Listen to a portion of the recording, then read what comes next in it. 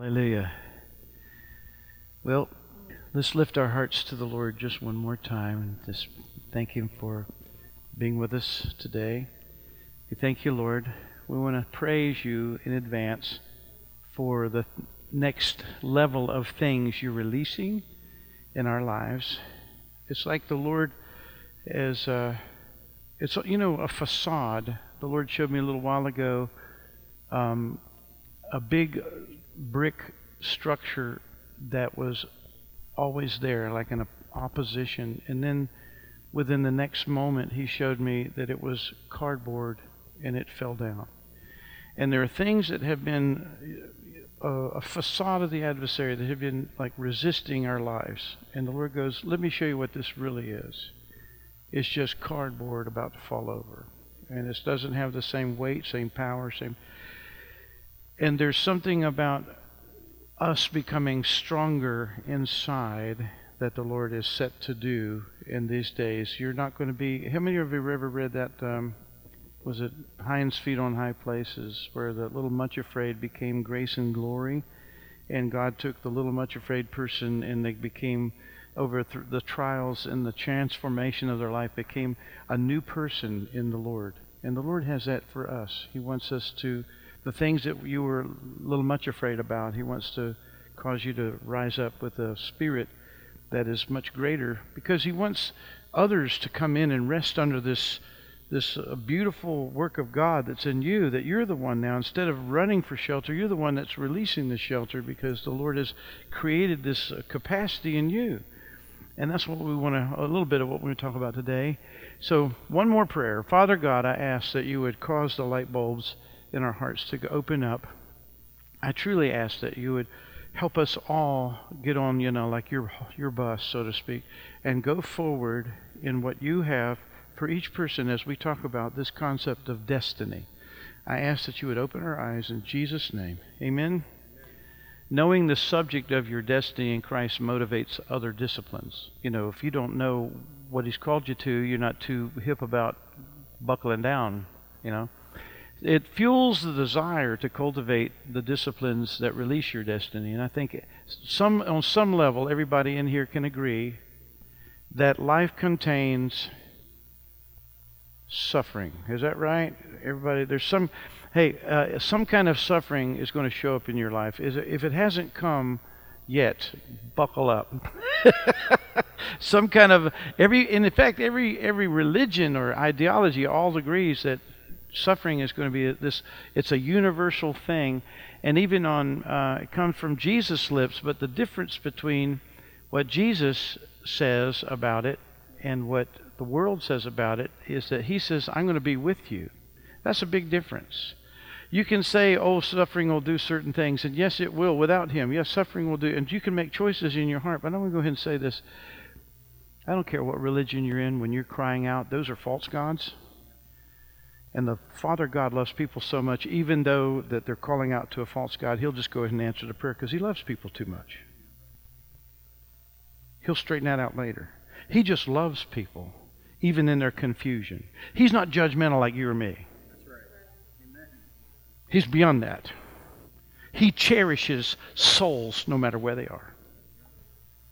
If you could imagine just for 1 minute, if you could see every single person the way He does, don't you think that would change your life? Amen. If you saw somebody tormented, you would see the preciousness of what hell's trying to destroy, because God has a special destiny for that person. There's something so sweet and so special. So Jesus actually said it this way, John 16:33. I have said these things to you that in me you may have peace. And in the world you'll have tribulation. This word tribulation is a really interesting word. It means to crush, to squeeze. Suffering has a lot to do with things that are sent to crush and squeeze you out and do all this kind of stuff, right? But He says, take heart, overcome the world. And I like the Passion Translation. How many of you have read some of the Passion Translations? It can get really passionate. So here's the Passion Translation. And everything I've taught you is so that the peace which is in me will be in you, and will give you a great confidence as you rest in me. Isn't that wonderful? For in this unbelieving world you will experience trouble and sorrows, but you must be courageous, for I have conquered the world. So in the midst of suffering, we mess up, we wander around, we get into more trouble trying to solve it with our inward pains without God's help. How many of you have done a lot of that stuff? You're wandering around without God, it's this or that, whatever. Fill in the blank, your own story, your own goof-ups, your own mess-ups. And without the deep inward help of the Lord, we choose to believe that everything depends completely on us, just like you said earlier. It's just a trip. Therefore, fretting and anxiety are just the average person's lot in life. It just comes that way. Here, religion says, I messed up. Dad's going to kill me. That's religion. But the gospel says, I messed up. I need to call Dad. It's completely different.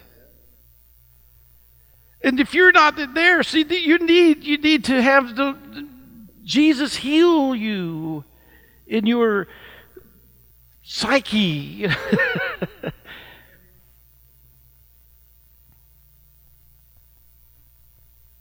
Everybody feels somehow deeply inside that you're created for some kind of purpose. Everybody has that sense of, that you're unique from somebody else.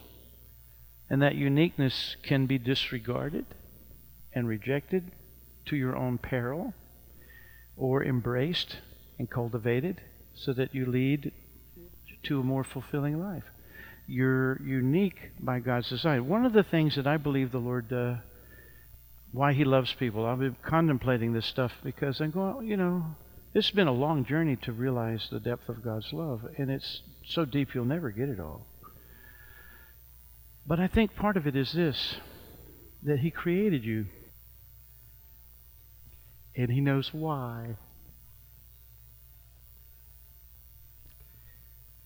And He knows how you'll shine once He's walked you through a redemptive process. He loves you and wants to bring you to the fullness of what He's intended you to be. Now, Robert Browning had this little quote that was in My Utmost for His Highest years ago. It says, unless a man's grasp exceeds his reach, then what's a heaven for? It's really an interesting thing. It's about potential. It's about potential. I wrote this down, this beautiful sentiment encapsulates the thought that you and I are designed by God to reach for what seems impossible to us. But in Christ and through God's act of grace within us, we can rise and become something God intended all along. We are created with innate potential that is activated by our deepened relationship with Father God through Christ. Listen to this. He will love your greatness up out of you because of the confidence His love instills. I got that on my own. God's going to love the greatness of what He made you right on up out of you. Because He's got this, He knows His love will create a confidence in you. Somebody praise the Lord. I want to move my little thing over just there you go. Come on. Here. Proverbs 29:18 says this, where there is no prophetic vision, the people cast off restraint. But blessed is he who keeps the law. Are you ready to see this in the Passion Translation? Are you ready? When there is no clear prophetic vision, people quickly wander astray. But when you follow the revelation of the Word, heaven's bliss fills your soul. So Father God is the dad of dads, perfect in His depth of love for you, because it's shown in Jesus sacrificing His life for you. This is the picture of God's love for you. And He's the only one that can bring about the destiny. So I want us to look for a minute at this process that He kind of walks us through. Isaiah 43, 1 and 2. Let's go ahead and look at this verse. But now says the Lord, He who, everybody say, created you, O Jacob, He who, everybody say, formed you, O Israel. Fear not, for I have what? Redeemed you.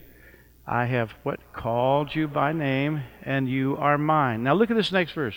When, it's not if.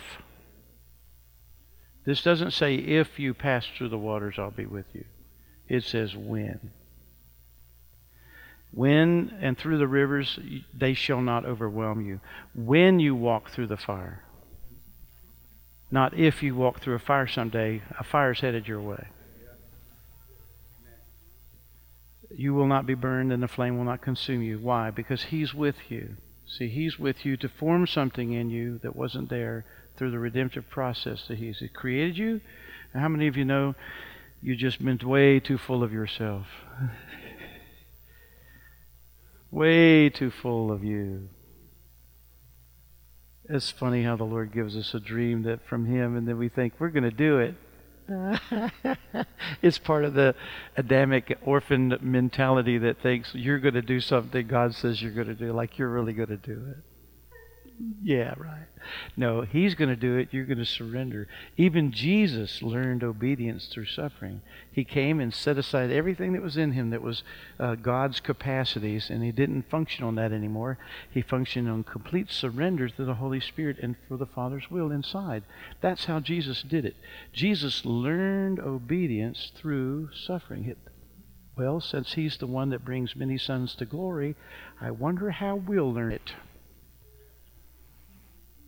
We're going to learn it the same way, right? So let's just look at these real quick. This is going to go, I think, fairly quickly. He created you. Number one, He created you. Isaiah 64:8 affirms this. But now, O God, our Lord, you are our Father.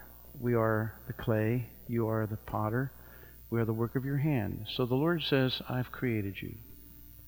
How many of you really just went, I don't like what He made? Have you ever done that?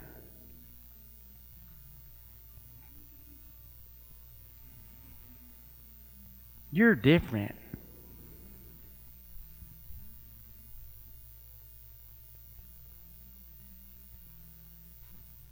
Affirming environments are amazing. I'm going to just tell you thank God for a spiritual dad that rubs off on you. You can only go as far as models that you understand what can be. I want everybody in here to fulfill all that God has uniquely gifted in them to manifest. What if we mess up?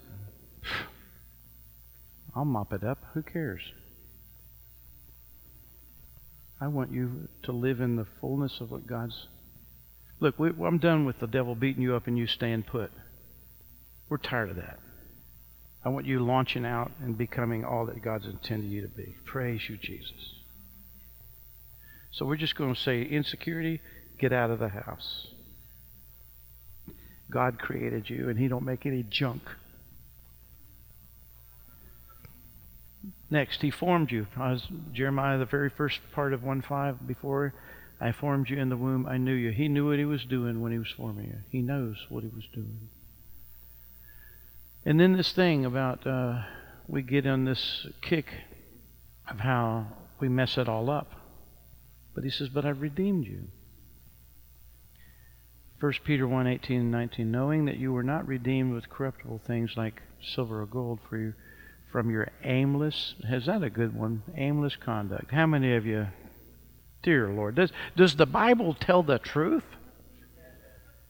Your aimless conduct received by the tradition of your fathers. Hey, you grew up in aimless conduct.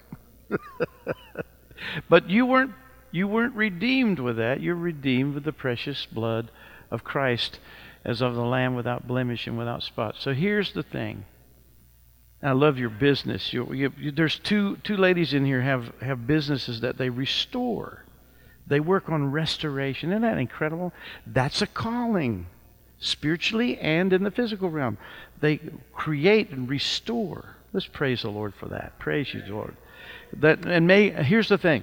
When they do that, there's an anointing of, there's something of the Lord's presence in it, and that reaches beyond them and touches people because of that spirit of restoration. So it's wonderful. Hallelujah. And he says, I called you by name.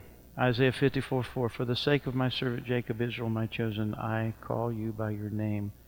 I name you, though you do not know me. I was sitting at the table one time, and in North Carolina, my mother was down here, my dad was over here, and my dad was in the Air Force, and he flew, they flew planes, and they would pick up, they go, Roger. Roger. What's Roger mean? Roger means the communication has been received and understood. And I'm sitting at the table, and the Lord says to me, your mom and dad didn't name you. I did. I named you. Is anybody receiving? Say, Roger that. Roger that. You by your name. Some of you have so special. There's a reason you named your kids the reason you named them. See, and there's this biblical prophetic word over their life. Some spiritual parents see that and they say, we're going to call forth this work of the Spirit that's in this Bible person, that anointing on them. We want this to go upon them. Right? That's a wonderful thing. Then he says this, by the way, this called by your name, the Lord draws, what you said beautifully, the Lord draws you to himself. Nothing that you and I endeavor to get involved with spiritually is of our own, pretty much of our own, like I'm just going to become a spiritual person. The Lord draws the heart. He causes you to, you look all through there. Jesus shows up in people's life and goes, okay, hey, throw the nets on the other side. Get ready, guys. Get ready. And this incredible catch of fish and the anointed moment there, and Peter is just shocked out of his mind, and he's like, he knows that this is another realm invading his realm, and because he was up all night, and that's not possible, And he comes to the shore, falls on his knees, and says, depart from me, I'm a sinner. And Jesus goes, you have no idea what's going to happen in your life. Follow me. I'm going to make you fishers of men. I was thinking of Paul as a template because he was religious, and there's a lot of people grow up religious. And when you grow up religious, all of your good works is basically your identity, and it doesn't pan out. And so you end up being angry at people, and you have a controlling attitude because you were told that the better you are according to these rules that you have to follow, it's just nonsense. It's really nonsense. Religion is real, just death-dealing stuff. Because the Bible says that your righteousness, your personal righteousness, is filthy rags. And when you go look up that word, it means menstrual cloth. And I don't think there's anything you can do with a Tampax other than throw it away. And that's your righteousness. Your righteousness is slough off, that's useless, that you can do nothing with. In the Bible, that's your righteousness. So why even try? Just flush that and commit to Jesus doing his work in you. It's kind of interesting how graphic you can get and go, I got all their attention, Lord. I remember that joke. I'm going to tell that joke. Okay, you are mine, Song of Solomon. I am my beloved's, and my beloved is mine. There's something that happens. I was talking to, I think it was Evie, about, how many know of Heidi Baker? Heidi Baker. Heidi Baker is a wonderful, wonderful prophetic woman. And she tells the story of how her and her husband ended up being missionaries to Mozambique. And she said the Lord appeared to her, and she starts crying. He says, he looked me in the eyes. He said, you can't look in the eyes of Jesus without being changed. And she says, when he looks at your eyes, and Jesus is looking at your eyes, and she starts seeing all these Africans. And he's transmitting his passion to her. And they go to Mozambique, and they got all these street kids. They just started snatching them up. They started getting saved. Just the miracle power of God. You can't look into the eyes of Jesus and not be changed. And so now I'm going to shift gears. So you say, well, knowing your destiny is all well good, Pastor, but I just let me have God's will for me right now. Does that sound good? So there's some basics. The Will of God starter kit.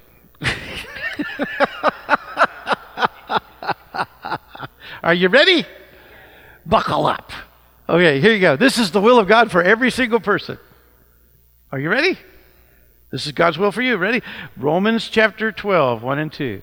I appeal to you, therefore, by the mercies of God, to present your bodies as a living sacrifice, holy and acceptable to God, which is your spiritual worship. That's number one. Your body is a spiritual. We always laugh and say, hey, the only problem with a living sacrifice, it keeps crawling off the altar, But the point is, all spiritual life is physical. It has to do with your body and the governance of your body. All of it is. Now, in the second part, here's this. Do not be conformed to the world, but be transformed by the renewal of your mind, by testing you may discern. Here it is. What is the will of God? What is good, acceptable, and perfect? So you and I, this is the will of God. Have your mind renewed according to the Word of God. That's the will of God. Then you'll actually know. Now let me throw some things at you that are the will of God. This is the next one. 1 Thessalonians 5:18. Give thanks in all circumstances, for this is the will of God. Try that shoe on, would you? How's it fit? Does it fit good, or this is a will of God you may need to work on?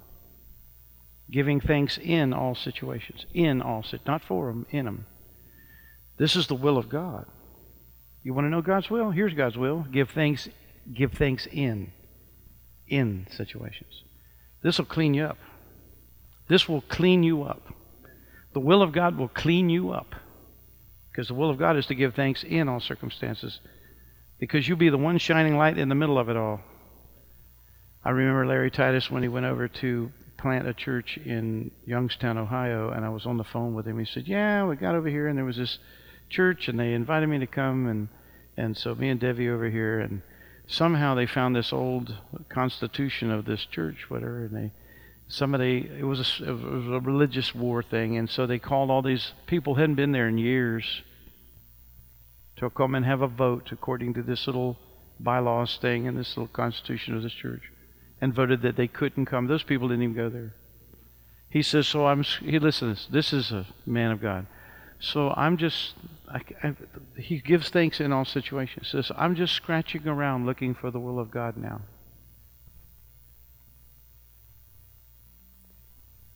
He wasn't blown apart by it. I was like, wow.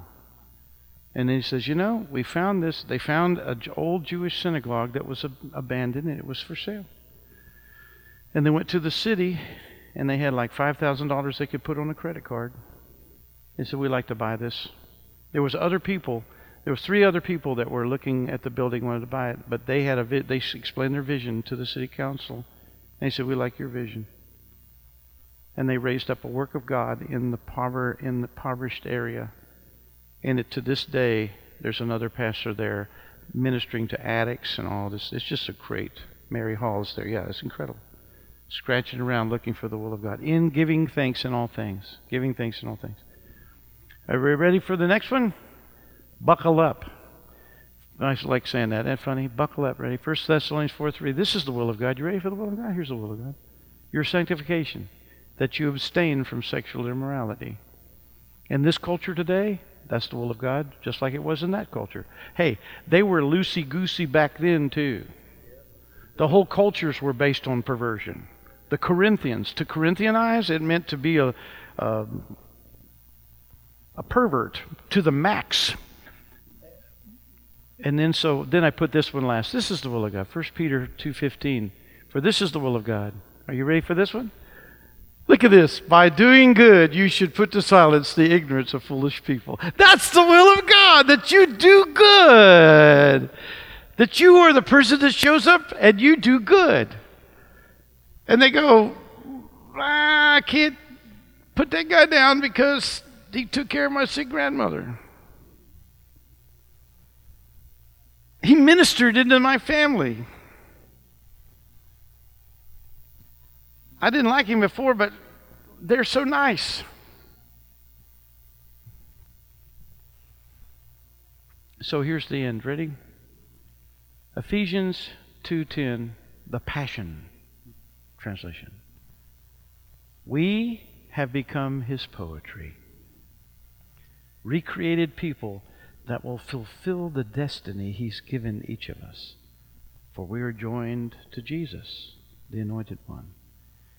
Even before we were born, God planned in advance our destiny and the good works we would do to fulfill it. How deep the Father's love for us, how vast beyond all measure, that he should give his only Son to make a wretch his treasure. How great the pain of searing loss, the Father turns his face away, as wounds which mar the chosen one bring many sons to glory. Behold the man upon a cross, my sin upon his shoulders. Ashamed, I hear my mocking voice call out among the scoffers. It is my sin that held him there until it was accomplished. His dying breath has brought me life. I know that it is finished. I will not boast in anything, no gifts, no power, no wisdom, but I will boast in Jesus Christ, his death and resurrection. Why should I gain from his reward? I cannot give an answer, but this I know with all my heart. His wounds have paid my ransom. Let's worship.